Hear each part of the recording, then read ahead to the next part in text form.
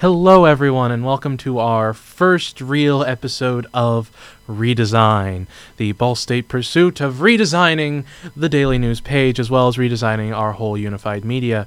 Last week we spoke with Ryan Sparrow, the man that's leading this whole front. This week, however, we are talking to really the head redesigner, the woman that makes everything look so just darn beautiful, the lovely Miss Ashley Downing.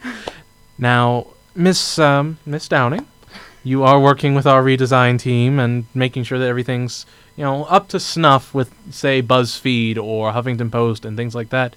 What have you noticed that where are people usually getting their news from, and how are you trying to sort of copy what they're doing? To be completely honest, most people end up getting a lot of their news from Twitter or Facebook. Mostly because they spend a lot of their free time on it anyways, and it just happens to pop into their feed. So it's easily accessible. Correct. And so what we're kind of trying to capture from the Facebook, Twitter realm is this idea of just a news feed.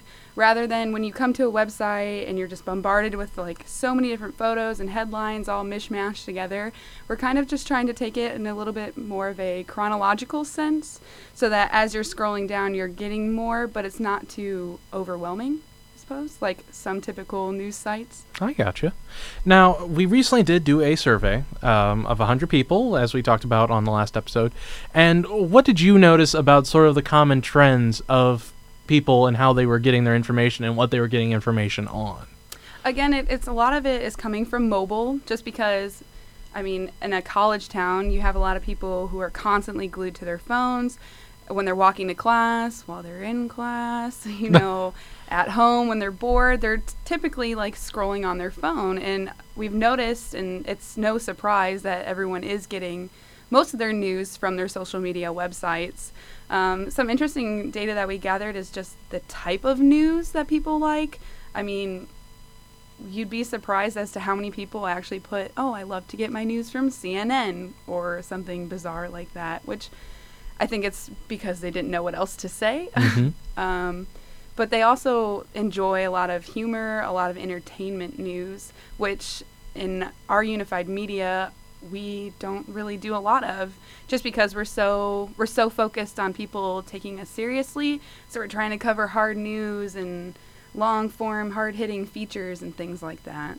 I gotcha. So when you're redesigning, you're not only redesigning the page to make it more mobile-friendly, you're also redesigning it to be more sociable, something that's appealing to people that are more interested in, as you were saying, entertainment, music, and things like that. How are you trying to streamline it? How are you trying to compress it? Are you trying to make it a listicle thing? Are you trying to break it down as a myriad of if you like this, follow these people. If you like this, follow those people. What are you hoping to do? So, as you said, when we're redesigning, we're not just thinking about aesthetics, we're thinking about the entire user experience and what people want to see and how they want to see it and how they'll interact with it and things like that. And right now, the design team has been working pretty heavily on just what the landing page of the website will look like. So when you go to ballstatedaily.com, this is what it will look like. And something that we're doing that's a little bit different than most is we're starting at the mobile version and working our way to mobile, to tablet, to web, whereas typically you would do it the opposite way. But we know that almost over half of our, population, our readership, is coming from their phones. So we want to make sure that user experience is the best. And so what it will kind of look like is that whoever has the biggest feature of the day, the biggest story, whether it is the daily news, ball bearings, Byte, or whoever it is, they'll have the top feature story. There's just going to be one in what we used to call our top tiles. Mm-hmm. And then as you scroll down, you'll get, all the other different stories that came through the day as they came in. So then that way your news is going just like the time of the day kind of thing. Mm-hmm. And it'll all have one cohesive look, and it'll be very easy to follow, very easy to read, and you'll still be able to get to, say you're only looking for Byte stuff, you'll be able to navigate to Byte's website or to the daily news part of the website or the ball bearings part of the website. So just trying to think of all the different ways we can make it streamlined, but still giving people the option to hop out of the stream if they want to. I gotcha. Just to sort of, I guess, flip the coin.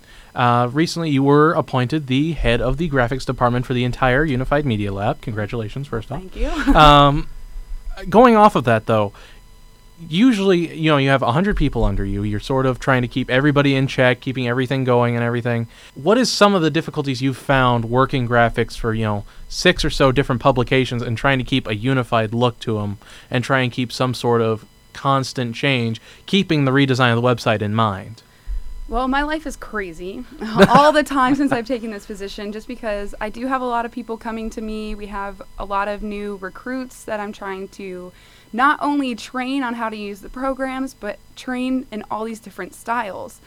And the beautiful part of this online redesign that we're working on is that they will have a cohesive look to them, at least on the landing page. In the graphics sense, when we're working for print, it's hard because the only organization right now that has a set graphic style is the Daily News. So when my graphics editor and the graphics team is working to create, information graphics and things like that, it's typically in that style.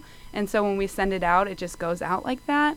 So we haven't really tackled how do we create a graphics style for the Unified Media Design Studio that we can send out to everyone.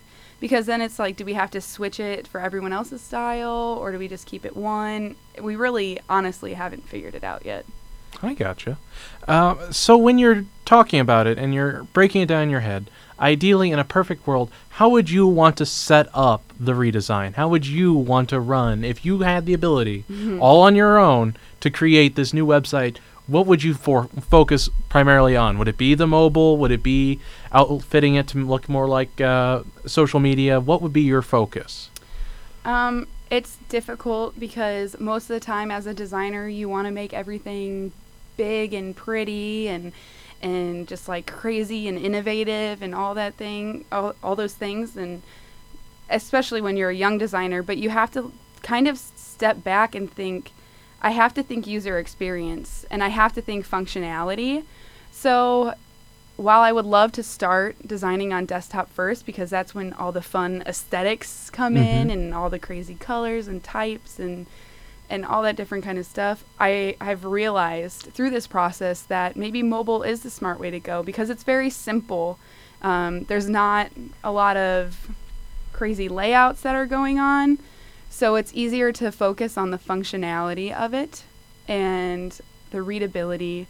One thing that we're really, really focusing on, and something that I love so much, is clean design with the use of white space, just to make things, a little bit easier to digest from a reader's perspective.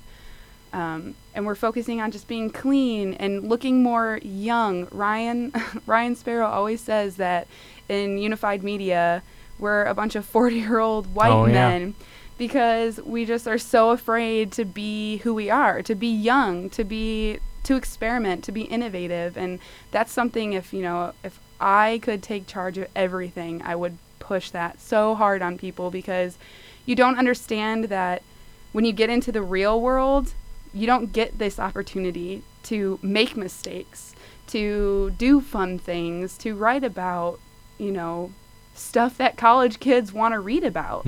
And so I just really wish that and hope that we take advantage of that while we can. I gotcha.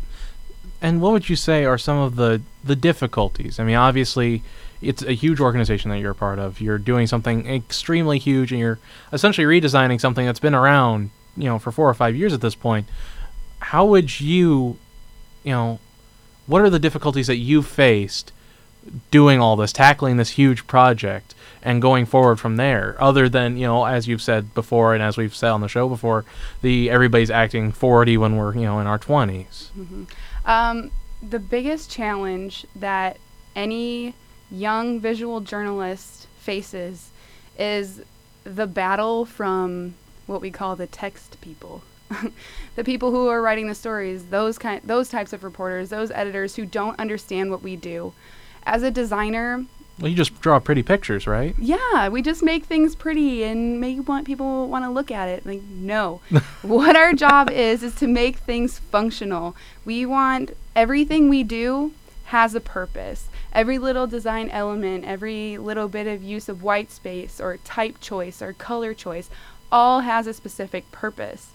And a lot of the times, people don't trust us. And even graphics reporters, a lot of times in the college level, at least here at Ball State, it's been that the graphics people only ever make graphics that go with a story that have data from that story.